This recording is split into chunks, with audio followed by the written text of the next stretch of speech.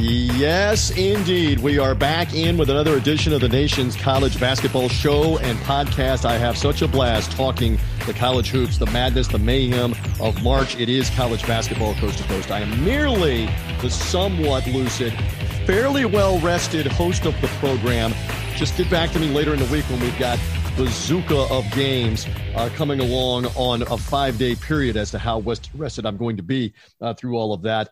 Anyway, however you found the show, social media link, whether you find us on TuneIn, streaming on the Tag Sports Group channel, look under Tag, T-A-G, Tag Sports Group on TuneIn for free. The show streams the top and bottom of the hours. You can also find us on podcast, College Basketball Coast to Coast on Apple Podcasts. However you found the audio version of the show, come and stay for the whole thing. And again, on TuneIn, it streams the top and the bottom of every hour. So with all the promotional stuff out of the way, let's get to the first of our guests today. I love the inside of this man at all times, but especially when we have a bracket now out, because this man has been all about the bracket and all about the metrics into the bracket for the better part of 25 years. It is a pleasure. I always say this to you publicly, that you still return my call, my text message 25 years later. Jerry Palm of CBS Sports. Good to have you. Wow. Thank you for doing this. Been that long, huh? Yeah, thanks for having me on again. Yeah, so I have been bothering you and you have been responding. All right, so after not having any of this a year ago, let's begin right there for you and me. We live for this time of year. We live for this event. And I talked to you at this time a year ago about how we weren't going to have it. All right, how much sweeter is it 52 weeks later that we now completed championship weekend, we have a bracket, and all things being equal, we're going to have a tournament? It's unbelievable. It's you don't know what you miss until it's gone, right? I'm so excited about having the tournament, and I'm particularly excited because it's in my backyard. So it's just fantastic to be able to do this. I'll probably spend a lot of time in Indianapolis. I may not get to many of the games. I'm already going to go to a couple, but it'll be cool to see the NCAA tournament at Mackey Arena because I'm a Purdue guy. I'll be at Lucas Oil Stadium for at least one game, so it's I'm really looking forward to it. Yeah, it is great to have all of this back. I have thoroughly enjoyed on many, many occasions being around the event, being around not only the first and second round, the Sweet 16 round, but the Final Four. I'm not going to be able to be there. I understand all of the dynamics as to why they've greatly restricted how much media can be there. I'm just thrilled that we get this, Jerry. That's the most important thing. If we're all distant and we're all watching, we get it. I understand. Let's play the games. And if we have to watch most, if not all of it on TV, that's great. Now, you touched on something. You're based in Indiana. You're a Purdue guy. Most of the tournaments in Indianapolis, some of it in West Lafayette at the beginning, some of it in Bloomington. What's the buzz? What is this like now as we're midweek around the state of Indiana? I know the Hoosiers are not in it. Purdue is in it, but the whole tournament is coming to the Hoosier State. Yeah, it's very exciting for Indiana in particular. Indianapolis is a great city for this event.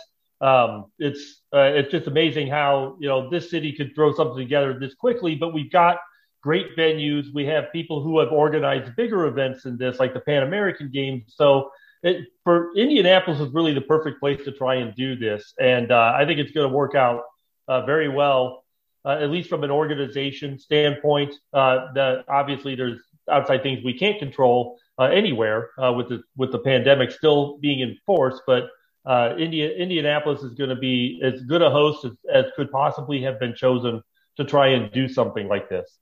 Understood on that. And you were saying to me, you're going as a fan to Mackey Arena, not even with Purdue playing at Mackey Arena, this is historic, unique stuff. And so you're going to go hang as a fan. And I know you're thrilled about and excited about that. I am. Yeah. I'm just, there was no way for me to know where Purdue was going to play other than I knew they would not play at Mackey. And just trying to get tickets at all is a bit of a challenge, but I'll get to see a first round game at Mackey. I'll get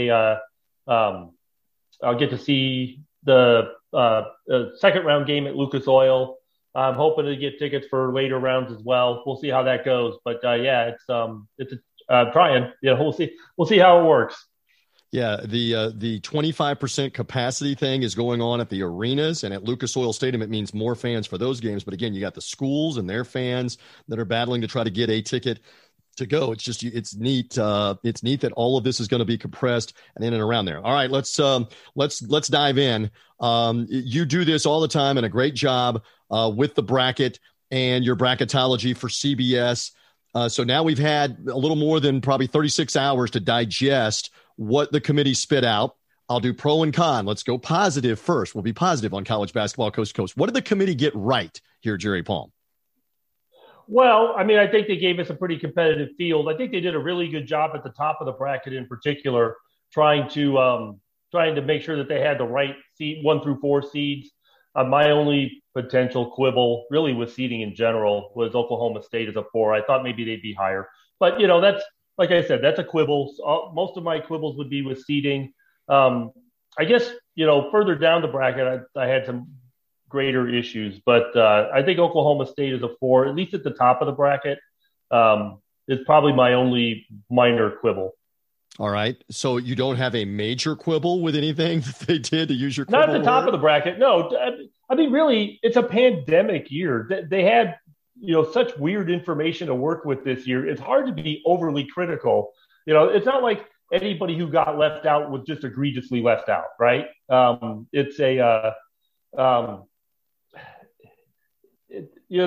only problem really is that for the teams that didn't get to play a relatively full schedule, I don't think those teams that the committee did a good job of sort of equivocating resumes. So, for example, Wichita State only played 19 games. Louisville and St. Louis only played 20 games, and almost everybody else played at least 25, at least in the bottom half of the bracket, part of the at-large pool. In fact, only Iona and Drexel played fewer games than Wichita State did in the bracket, and of course, they're both automatic qualifiers. So it was difficult, to look at like Wichita State's resume and say, well, okay, they've got 2 or 3 quad 1 wins, and you're comparing them with North Carolina, who played almost 10 more games, and say, well, they've got so many more wins. Well, of course they do. They played a 50% greater schedule. So I just thought that was a difficult thing for me to do when I was projecting brackets, and I thought it was a difficult thing for the committee to do as well. All right. Again, the voice of Jerry Palm from CBS, CBSSports.com. Love his insight. Follow him on Twitter all through the tournament here, but especially in the ramp up and the run up to everything that goes on every March. JP Palm CBS is his Twitter handle, and we love his insight on college basketball coast to coast. I don't think anybody was surprised that we got a marquee matchup, because everybody was of the belief late in the year that some combination of Michigan State, Duke, UCLA was going to end up in the first 4 and I see you smiling, primetime television game. So we can't say that it was a shock that Michigan State and Duke is in that, right? Is in that slot where UCLA, not Duke. Michigan State and UCLA. No, Michigan State, UCLA, forgive me. Yeah. In fact, Duke really was going to have to – Duke was never going to be in the first 4 because they had to win the ACC to get in the tournament at all. So I never really thought of Duke as a first 4 team. But Michigan you don't State, believe – all right, wait a minute. You don't believe from an eyeball test, hypothetically, if they had been COVID healthy – if they had been COVID healthy and beaten Florida State and won a semifinal game and were now like 3 games above 500, that the committee wouldn't have eyeballed that and said, slide them into the first 4, play UCLA? No, they were not. Their resume did not stand up at all unless they won the league. They just had way too many mediocre losses and not nearly enough good wins. And winning the ACC didn't mean that much this year because the league was down. I mean, the best seeds in this tournament are 4s. So it's not like they had to beat a potential 2 seed and a potential 1 seed, to possibly get to a championship game. They were just beating other so-so teams to get there. And that's what they did was they knocked Louisville out, but they were never getting in without a tournament championship. And again, to your point, Georgia Tech wins the ACC tournament, and they're only, the 8th seed in the 8-9 game with Loyola Chicago on that. But back to the marquee. I mean, I understand this. We were saying it yesterday on College Basketball Coast to Coast. This is a business for the NCAA. If they put UCLA at like 4 o'clock in the afternoon on Friday, the West Coast is not able to see it as well. It's not as smart. So strategically, from a TV standpoint, and if you are going to subjectively look at this, they're doing the smart thing. They're going to have an extra couple of million of eyeballs on Thursday night from the West and from Southern California, Jerry. Yeah. Well, the TV windows are going to be largely the same as they have been before, as much as they can possibly do it. And in order to do that, they've kind of had to mix things up in terms of the where teams are playing and stuff. For example, my team, Purdue, is going to play their first round game at Lucas Oil Stadium. The team that they would play in the second round, the winner of Villanova and Winthrop, will be playing somewhere else, and then their matchup in the next round will be at a third facility. So, and I think that's being done so that you've now got you can still use the regular TV windows, because otherwise they're trying to have a longer period of time at the same facility between games, so that they can do the sanitation and stuff at the facility. So that's what they're trying to do. And in order to do that, then they have a greater time, and they couldn't have the TV windows then that they need. So it's a logistical nightmare, but they're pulling it off. And the good news, and this is obvious and it's every year, is that you're going to play 36 games the first 3 days. It's going to be a blur, a barrage. Right. I may have said bazooka at the beginning. I got my military weapons in there. A barrage is what I was looking for of games.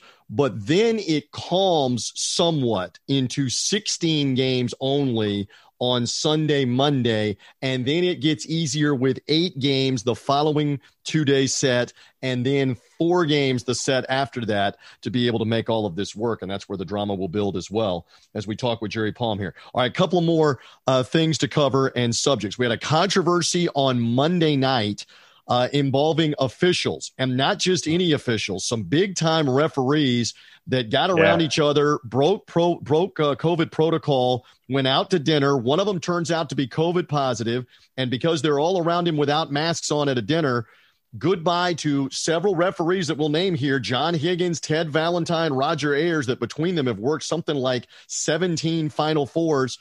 I was very critical of this. I mean, I use the word idiocy. This is idiocy to have come into that environment and gone and done this, as opposed to go to your room, sequester with how important all of this is. There's my opinion, Jerry. Sound off, please. You're there. Well, I'm going to have to correct a couple of facts for you. These officials did go to the hotel to check in. Their rooms were not ready. They had permission from the NCAA to go for dinner because there was no food available at the hotel either.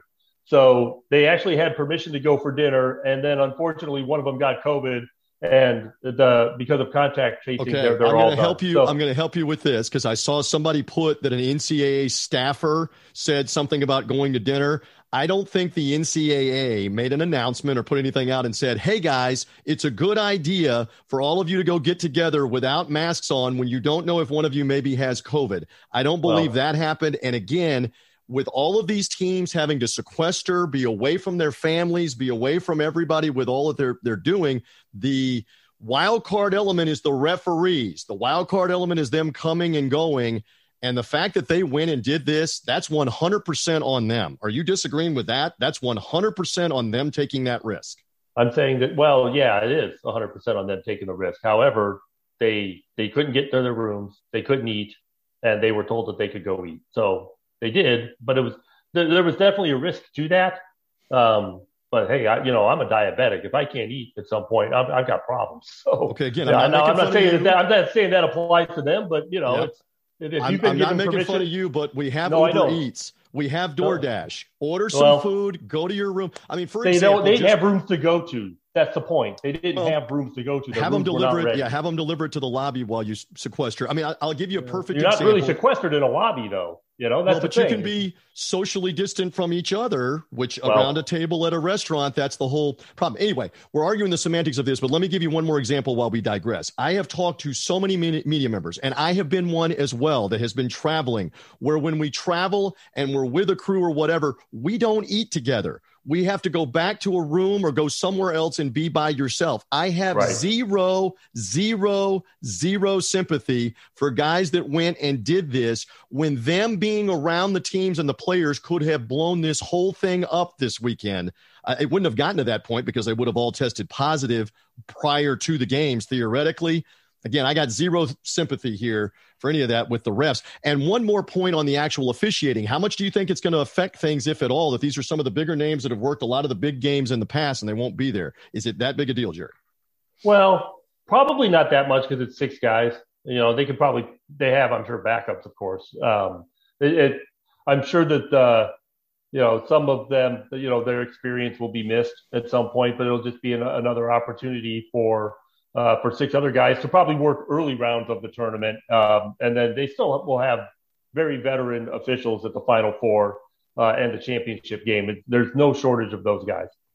They did announce, I believe, they're going to have 2 replacements for the 6. The other 4 will not be replaced, and the pool is something still like over 60 officials. Oh, okay. That they have for all of this. So, and they're obviously not travel concerns. They're all right there. They can work different games on different days for that. Okay, so in looking over the bracket, Jerry Palm, CBSSports.com, give me an upset or 2 that stood out to you maybe right away, or the more that you've analyzed this. I know we've all got the brackets. We've all got the upsets. Yeah. Give me 1 or 2.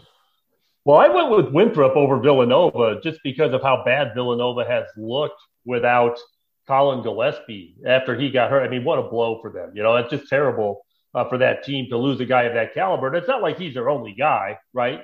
But you're your point guard, and point guard matters a lot. So it really was a shame for them to lose him, but they're clearly not the same. Winthrop is a team that has 1 loss all season long out of the Big South Conference. And, so we'll have to see what they can do. But I think they've got a real shot at beating Villanova. I like Santa Barbara over in the West region, taking on, I believe, Creighton, who out of the Big East Creighton is one of those teams that's got a weird resume, right? They've got a few pretty good wins and then just does not seem to have much of anything. I shouldn't say they don't have much of anything. What they've got is a ton of bad losses, including the one in the Big East final where they lost by, 40 to Georgetown, some ridiculous number. They're capable of playing down to their competition and capable of playing up to their competition. And that's kind of what makes Creighton, to me, a potential upset victim. And there's a couple of names and a couple of coaching names associated with them that always seem to strike fear in the heart whenever you're looking at possible upsets. Rick Pitino would be one of those with an undermanned Iona team. They're a large underdog with Alabama. I think most believe if they can just keep it close, it's still going to be a fun 2 versus 15 game there just to see if Iona can hang in with a powerful, high-scoring Alabama team, right? Right. Oh, yeah, for sure. And, Iona, I mean, you're right. They're going to be completely undermanned. And Iona is one of those teams that hardly played any games at all. I think they only played 15 games all year. So I guess they should be rested. But Alabama's a dominant team. They're really going to have their hands full with their length and athleticism. And, their 3-point shooting is outstanding. And basically, Iona's only shot is that Alabama can't hit a 3-point shot. But how are they going to keep them off the rim? And they're also one of the best defensive teams in the country. So that would be a borderline miracle for Iona to beat Alabama. Now, Pitino could suit up and play, and he was good, then that might be useful, but he's kind of old for that. So, Yeah, and there are some other matchups. Watch out, Abilene Christian against Texas in that one. I like Morehead State to hang in, if not beat West Virginia, a team that's talented, experienced coach. But again, they've taken some losses down the stretch of the season. That's the thing. We know these are coming, right, Jerry? That's the point. I don't have anything quite that deep yet in the bracket. I don't think I picked anybody further down than a 12 to pull an upset this year. But then again, they always seem to crop up, 1 or 2 somewhere along the way. Again, we love your insight. I look forward to seeing everything that you're going to be doing in and around Indianapolis with the coverage on CBS. Again, you're going as a fan. I want to see all about that on social media. JP Palm CBS. This is going to be something else. And again, one more time, we're just grateful that we have it in whatever form and fashion. Let's get as much of it played this weekend as we can. Let's be prepared if some teams suddenly can't play. If a game can't play right away, maybe they delay it. We got to be ready for all of it, right, Jerry? Yeah, I mean, let's face it. We had a season where a lot of games got canceled, and COVID was still running. It was like college football in that way. I mean, there was stuff that was unavoidable. Now, the NCAA has created as good of a bubble as you can for 68 teams playing all in one city. But realistically, the odds of getting all 65 games completed without a cancellation, I would say, are pretty slim. Well, and again, we've already seen it at the end of last week in two tournaments with Virginia, with Duke and Virginia, and then with Kansas in the Big 12, where a team suddenly crops up that played a game and won a game. You're going to have 68 teams that come in for Thursday, Friday, and Saturday. I keep saying it's fantasy land, that somebody's not going to have a player, a staff member. Let's see how they deal with it. Maybe it does happen, and you're the math guy. I don't know what the odds are on all 68, and we don't have a problem until we narrow it down to 32 and then to 16, but we'll see. Yeah, we'll see. I hope we get through it all. And, well, the way that everybody has their own hotel room, so it is possible that somebody could test positive and you don't have a contact tracing problem, but still I just think it's unlikely to me that we're going to get through this completely clean. But let's see what happens and enjoy the fact that we've got them all, first four and the first 2 days, which are going to be a blur on a Friday and a Saturday this time, heading into the weekend. Jerry, thank you. I always love mixing it up with you. Great stuff here. Enjoy it. I want to hear back about how Mackey Arena was for that round of the tournament. I want to see it on social media, etc. Thank you for the time hanging out here. You'll definitely hear from me. Thanks, DJ. And there he goes. Love that man's insight. And again, he has been in communication or contact with me for the better part of 25 years since Jerry reverse engineered. He's an engineer from Purdue, after all. He reverse engineered how the NCAA selection committee was using the RPI and that formula, and he began to put it out there because they kept it so secretive for so long with the RPI. And so good to always still catch up with Jerry as he, again, did all the bracketology stuff with CBS, and now we have the field of 68. So in our remaining moments on this edition of the program, and again, we're here streaming on TuneIn, top and bottom of the hour, no matter when you joined the show on TuneIn. If you saw it on a social media link on the free TuneIn app under Tag Sports Group, the show will start top and bottom of each hour to hear us from the beginning in the conversation. And again, subscribe in podcast form. That's the easiest way to grab the show through Apple Podcasts. Search College Basketball Coast to Coast. I'm putting the social media link out under my handles under Bucks Sideline Guy. I do radio work for the Tampa Bay Buccaneers. Also under CBB Coast to Coast with the number 2 in it, CBB Coast to Coast. I'm putting the link to the Apple Podcast. Subscribe. It'll come automatically to you when there's a new one, usually midday throughout this week, and leading into all of the tournament action each day on Thursday, Friday, Saturday, Sunday, and even Monday. Again, it's a quirky schedule, but we're going to be here talking about it, recapping the games from the day before, previewing the games of the weekend. Different guests, different analysts. Love all the angles and aspects of the NCAA tournament. So again, if you are subscribed, you'll get the new episode notification automatically on your phone, on your iPad, etc., and be able to hear the show. All right, a couple of things besides the officiating controversy. There is some coaching news. I didn't get to talk to Jerry about the Indiana vacancy, where Archie Miller, not surprisingly, was fired after 5 seasons of not making the NCAA tournament over and over and over again. The expectation again from Indiana is they want to be in the big dance. Reportedly, they're not interested in Steve Alford, which is something that I've been theorizing and others, and it may just be that that's mutual, that Alford has let it be known he's not ever coming back to Indiana, even though it would be a natural for him to be there. We've been talking about that on College Basketball Coast to Coast. Who is Indiana going to end up with? Minnesota also firing Richard Pitino on Monday. Again, Pitino some 35 games below 500 in his Big Ten coaching career, the son of, obviously, the legend Rick Pitino. Not able to get it done at Minnesota on a consistent basis. And Richard Pitino apparently not out of work very long. The news coming midday Tuesday that he has agreed with the University of New Mexico. Speaking of connect the dots, Alford was at New Mexico before he was at UCLA, and Alford now at Nevada. So New Mexico now with an opening. They've had a bad run of the last few years. Remember, New Mexico was like a 2 seed in the tournament, and Alford had them hyped up. He parlayed that into the UCLA job. Well, they've fallen on hard times, been awful in the Mountain West. So Richard Pitino is apparently going to be the New Mexico new coach. Some other Boston College has introduced a new coach. So there's some Power Fives that are making moves, and the carousel is going to continue, including whoever ends up at Indiana. What job do they vacate? Is it Scott Drew from Baylor, who's an Indiana guy? Do they bring him back to coach of the Hoosier State after the reclamation project at Baylor? We'll see. So the coaching carousel is ongoing. We'll keep our eyes on that as the weekend is out. We were mentioning with Jerry about the different games, the different times. He brought up the fascinating point that even in your first round game, you're not going to necessarily play your next game if you win 2 days later on either Sunday or Monday in the same locale. In other words, Purdue, like he mentioned, is playing at Lucas Oil Stadium, but they will play in another venue by design. Should they win that game on Saturday? On Monday, Purdue will be playing somewhere else as they line all of this up. So the game times are all out. Again, the Thursday games are all going to be staggered as standalone games, about an hour and a half apart, and they will be at Assembly Hall first with Texas Southern and Mount St. Mary's,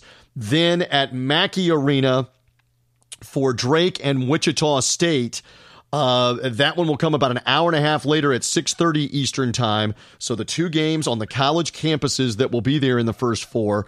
Appalachian State and Norfolk State will also be at Assembly Hall, and that one will be at around 8:45 Eastern time Thursday night. And then at Mackey Arena, the UCLA-Michigan State game that we were referencing, that one will be at approximately 10 p.m. prime time in the West. And I keep saying this, fully expect that game on TBS cable, not on network TV, not on CBS for the first four. That game will have 2 million more eyeballs in prime time in Southern California and the state of California alone, because UCLA is there. And keep in mind, you've got major markets, huge population, like Phoenix, like San Francisco, like the greater Portland, Eugene, Oregon, where Oregon is, like Seattle, where the University of Washington is. They will watch UCLA in prime time in their market. Whereas, again, if the game was on in the afternoon and early afternoon or lunchtime in the West, it doesn't have the same effect. There will be 32 games on Friday and Saturday,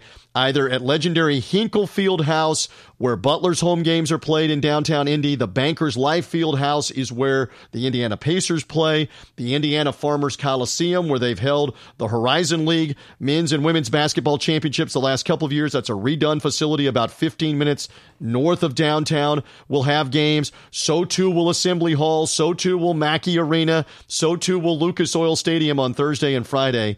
It'll be interesting to watch all of this unfold. And again, going into Saturday, they'll make use of all of those facilities again. Hinkle, Bankers Life, the Indiana Farmers Coliseum, Assembly Hall, Mackey Arena, Lucas Oil Stadium. They'll all be utilized again for the Saturday games, setting things up and setting things into motion to narrow the field down to 32 teams for Sunday and Monday. That's what we are pointing towards. And with all of the upsets and the breakdown, that's what we love for this time of year. Love all this for the insight on college basketball coast to coast with the upset.